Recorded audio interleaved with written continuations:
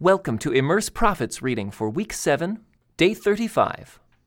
Then the man brought me back to the east gateway in the outer wall of the temple area, but it was closed. And the Lord said to me, "This gate must remain closed. It will never again be opened. No one will ever open it and pass through, for the Lord, the God of Israel, has entered here. Therefore it must always remain shut. Only the prince himself may sit inside this gateway to feast in the Lord's presence. But he may come and go only through the entry room of the gateway." Then the man brought me through the north gateway to the front of the temple. I looked and saw that the glory of the Lord filled the temple of the Lord, and I fell face down on the ground.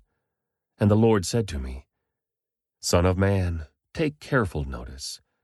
Use your eyes and ears and listen to everything I tell you about the regulations concerning the Lord's temple. Take careful note of the procedures for using the temple's entrances and exits. And give these rebels, the people of Israel, this message from the sovereign Lord. O people of Israel, enough of your detestable sins. You have brought uncircumcised foreigners into my sanctuary, people who have no heart for God. In this way you defiled my temple, even as you offered me my food, the fat and blood of sacrifices. In addition to all your other detestable sins, you have broken my covenant. Instead of safeguarding my sacred rituals, you have hired foreigners to take charge of my sanctuary. So this is what the sovereign Lord says. No foreigners, including those who live among the people of Israel, will enter my sanctuary if they have not been circumcised and have not surrendered themselves to the Lord. And the men of the tribe of Levi who abandoned me when Israel strayed away from me to worship idols must bear the consequences of their unfaithfulness. They may still be temple guards and gatekeepers, and they may slaughter the animals brought for burnt offerings and be present to help the people. But they encouraged my people to worship idols, causing Israel to fall into deep sin. So I have taken a solemn oath that they must bear the consequences for their sins, says the sovereign Lord. They may not approach me to minister as priests. They may not touch any of my holy things or the holy offerings, for they must bear the shame of all the detestable sins they have committed. They are to serve as the temple caretakers, taking charge of the maintenance work and performing general duties. However, the Levitical priests of the family of Zadok continued to minister faithfully in the temple when Israel abandoned me for idols. These men will serve as my ministers. They will stand in my presence and offer the fat and blood of the sacrifices, says the sovereign Lord. They alone will enter my sanctuary and approach my table to serve me. They will fulfill all my requirements. When they enter the gateway to the inner courtyard, they must wear only linen clothing. They must wear no wool while on duty in the inner courtyard or in the temple itself. They must wear linen turbans and linen undergarments. They must not wear anything that would cause them to perspire. When they return to the outer courtyard where the people are, they must take off the clothes they wear while ministering to me. They must leave them in the sacred rooms and put on other clothes, so they do not endanger anyone by transmitting holiness to them through this clothing. They must neither shave their heads nor let their hair grow too long. Instead, they must trim it regularly. The priests must not drink wine before entering the inner courtyard. They may choose their wives only from among the virgins of Israel or the widows of the priests. They may not marry other widows or divorced women. They will teach my people the difference between what is holy and what is common, what is ceremonially clean and unclean.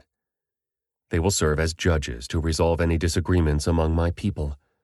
Their decisions must be based on my regulations, and the priests themselves must obey my instructions and decrees at all the sacred festivals, and see to it that the Sabbaths are set apart as holy days.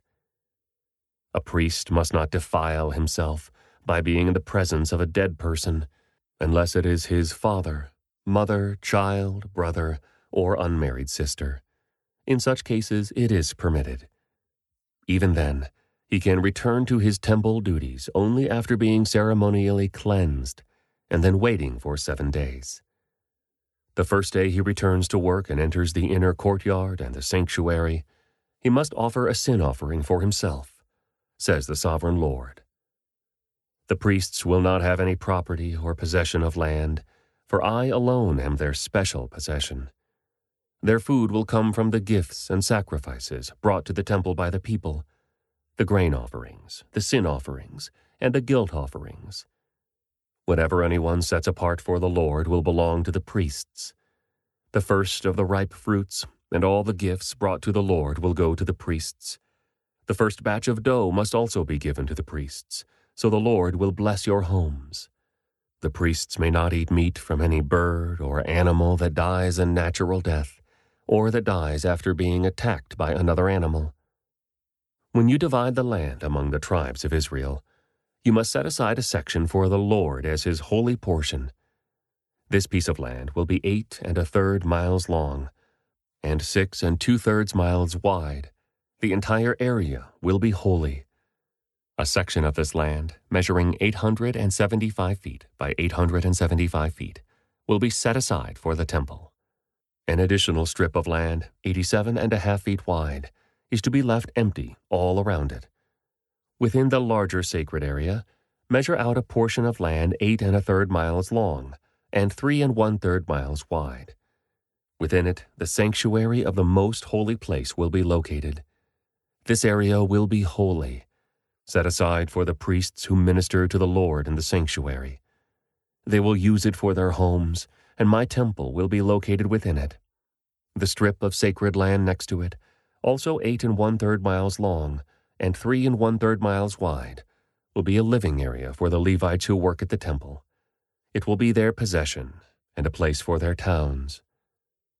Adjacent to the larger sacred area will be a section of land 8 1/3 miles long and 1 2/3 miles wide. This will be set aside for a city where anyone in Israel can live. 2 special sections of land will be set apart for the prince. One section will share a border with the east side of the sacred lands and city, and the second section will share a border on the west side. Then the far eastern and western borders of the prince's lands will line up with the eastern and western boundaries of the tribal areas. These sections of land will be the prince's allotment. Then my princes will no longer oppress and rob my people. They will assign the rest of the land to the people, giving an allotment to each tribe. For this is what the Sovereign Lord says: Enough, you princes of Israel. Stop your violence and oppression and do what is just and right. Quit robbing and cheating my people out of their land. Stop expelling them from their homes, says the Sovereign Lord. Use only honest weights and scales and honest measures, both dry and liquid. The homer will be your standard unit for measuring volume. The ephah and the bath will each measure 1/10 of a homer. The standard unit for weight will be the silver shekel. 1 shekel will consist of 20 gerahs, and 60 shekels will be equal to 1 mina. You must give this tax to the prince: 1 bushel of wheat or barley for every 60 you harvest, 1% of your olive oil, and 1 sheep or goat for every 200 in your flocks in Israel. These will be the grain offerings, burnt offerings, and peace offerings that will make atonement for the people who bring them, says the Sovereign Lord. All the people of Israel must join in bringing these offerings to the prince. The prince will be required to provide offerings that are given at the religious festivals, the new moon celebrations, the Sabbath days, and all other similar occasions. He will provide the sin offerings, burnt offerings, grain offerings, liquid offerings, and peace offerings to purify the people of Israel, making them right with the Lord. This is what the Sovereign Lord says: In early spring, on the first day of each new year, sacrifice a young bull with no defects to purify the temple.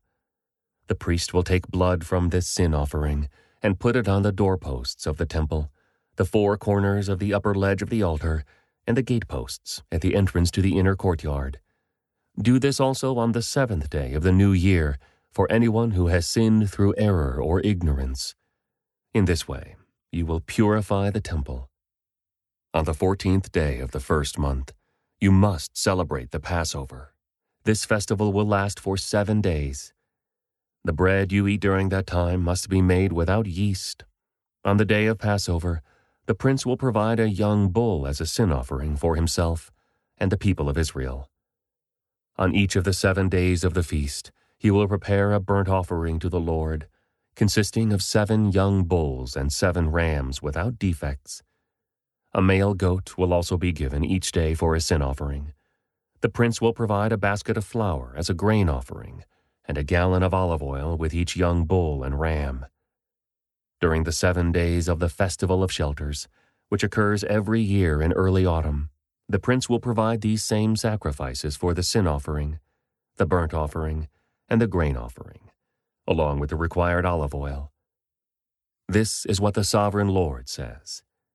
The east gateway of the inner courtyard will be closed during the 6 workdays each week, but it will be open on Sabbath days and the days of new moon celebrations.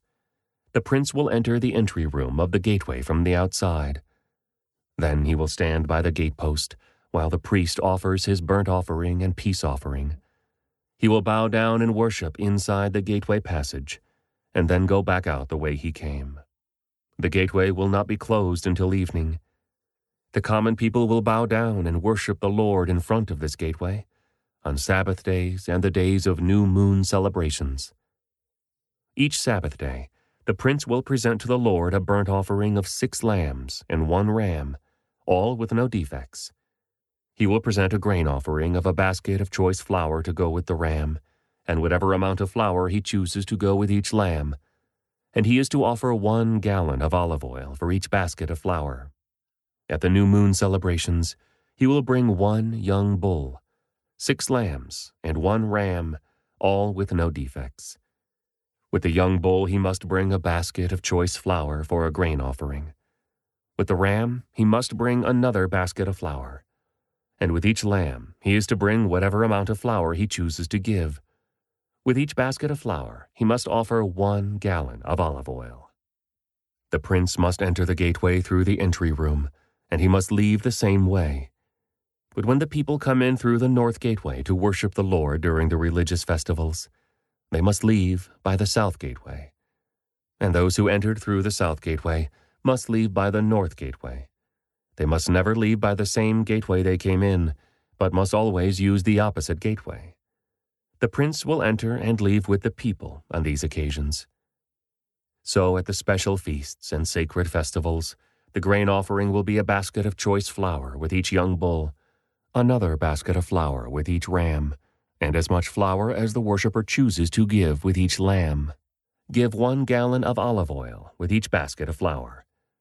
When the prince offers a voluntary burnt offering or peace offering to the Lord, the east gateway to the inner courtyard will be opened for him, and he will offer his sacrifices, as he does on Sabbath days.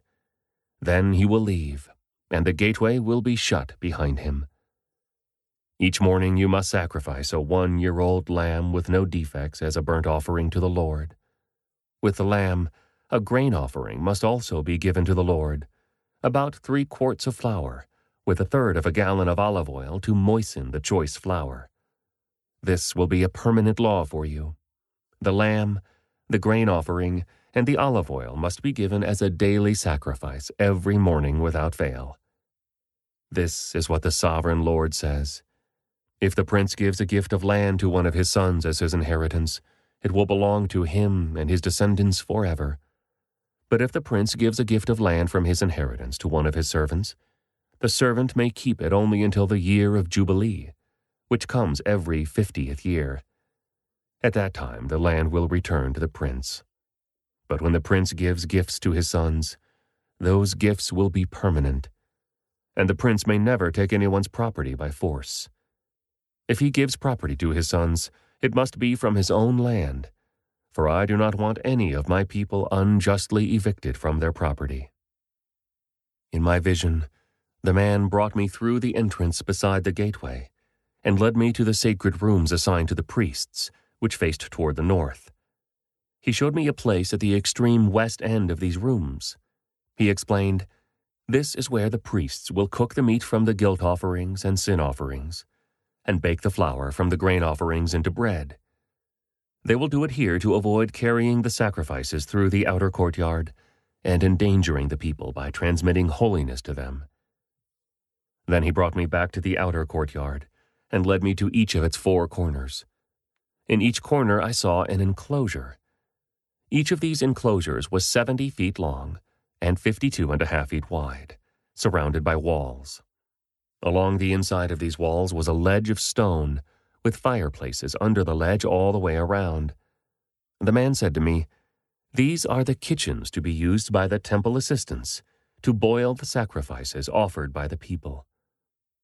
In my vision, the man brought me back to the entrance of the temple. There I saw a stream flowing east from beneath the door of the temple and passing to the right of the altar on its south side. The man brought me outside the wall through the north gateway and led me around to the eastern entrance. There I could see the water flowing out through the south side of the east gateway. Measuring as he went, he took me along the stream for 1,750 feet and then led me across. The water was up to my ankles. He measured off another 1,750 feet and led me across again. This time the water was up to my knees. After another 1,750 feet, it was up to my waist. Then he measured another 1,750 feet, and the river was too deep to walk across. It was deep enough to swim in, but too deep to walk through. He asked me, "Have you been watching, Son of Man?" Then he led me back along the riverbank. When I returned, I was surprised by the sight of many trees growing on both sides of the river. Then he said to me, "This river flows east through the desert into the valley of the Dead Sea. The waters of this stream will make the salty waters of the Dead Sea fresh and pure. There will be swarms of living things wherever the water of this river flows. Fish will abound in the Dead Sea, for its waters will become fresh. Life will flourish wherever this water flows. Fishermen will stand along the shores of the Dead Sea. All the way from En-Gedi to En-Eglaim, the shores will be covered with nets drying in the sun. Fish of every kind will fill the Dead Sea, just as they fill the Mediterranean. But the marshes and swamps will not be purified. They will still be salty. Fruit trees of all kinds will grow along both sides of the river. The leaves of these trees will never turn brown and fall, and there will always be fruit on their branches. There will be a new crop every month, for they are watered by the river flowing from the temple. The fruit will be for food, and the leaves for healing." This is what the Sovereign Lord says. "Divide the land in this way for the 12 tribes of Israel. The descendants of Joseph will be given 2 shares of land. Otherwise each tribe will receive an equal share. I took a solemn oath and swore that I would give this land to your ancestors, and it will now come to you as your possession. These are the boundaries of the land. The northern border will run from the Mediterranean toward Hethlon, then on through Lebo-Hamath to Zedad. Then it will run to Berotha and Sibraim, which are on the border between Damascus and Hamath, and finally to Hazer Hadakon on the border of Haran. So the northern border will run from the Mediterranean to Hazer-Enan on the border between Hamath to the north and Damascus to the south.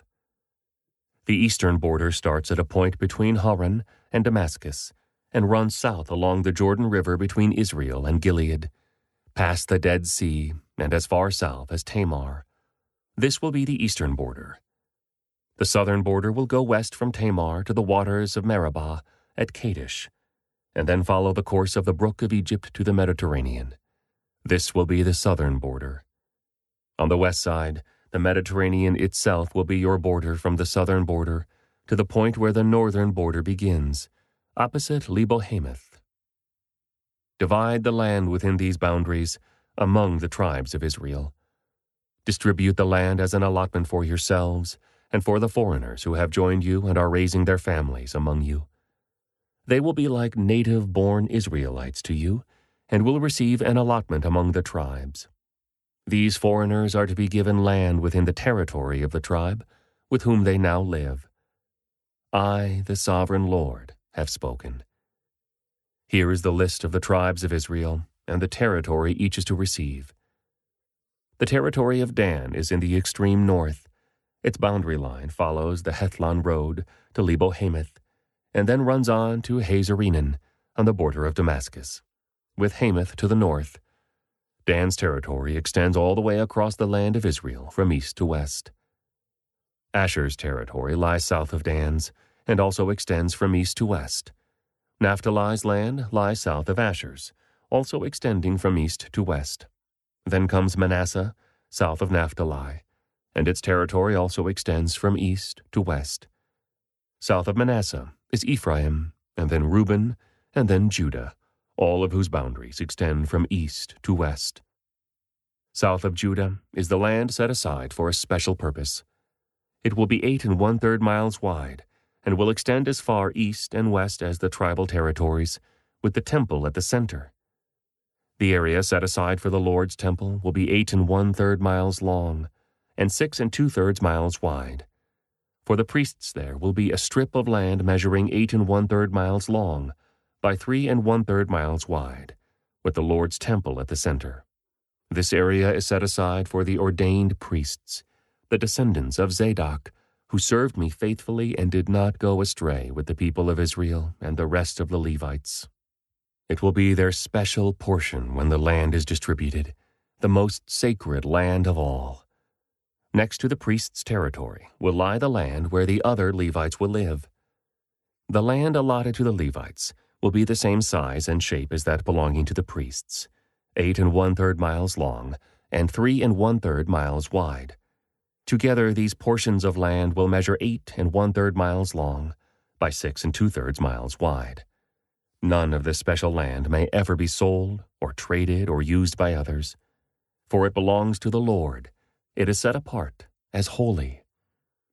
An additional strip of land 8 1/3 miles long by 1 2/3 miles wide, south of the sacred temple area, will be allotted for public use, homes, pasture lands, and common lands, with a city at the center.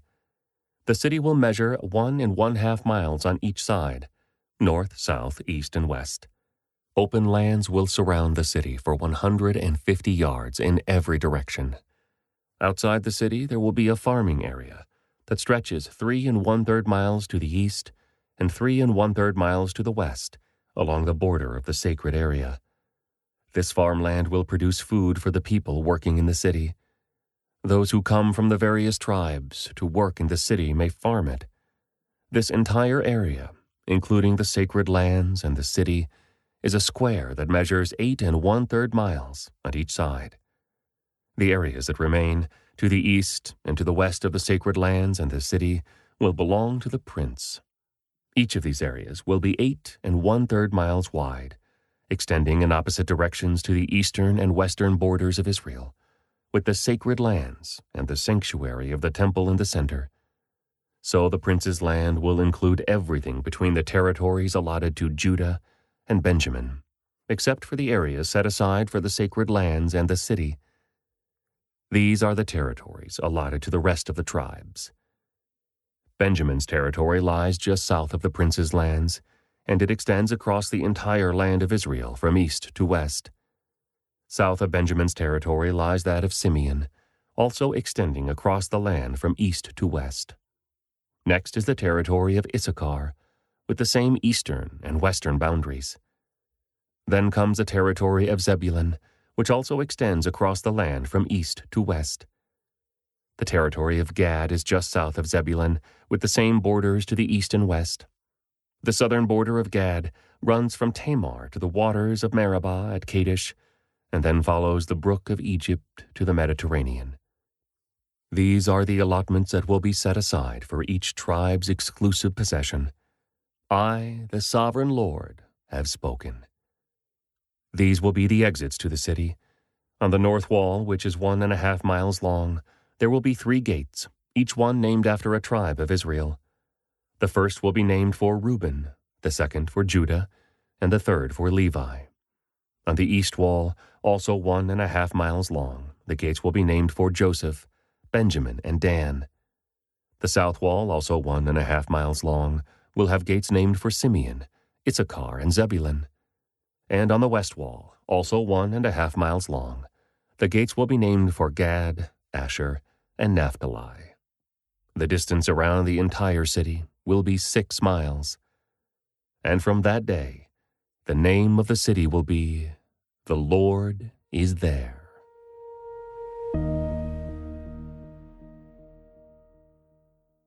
This concludes today's Immerse Reading Experience. Thank you for joining us.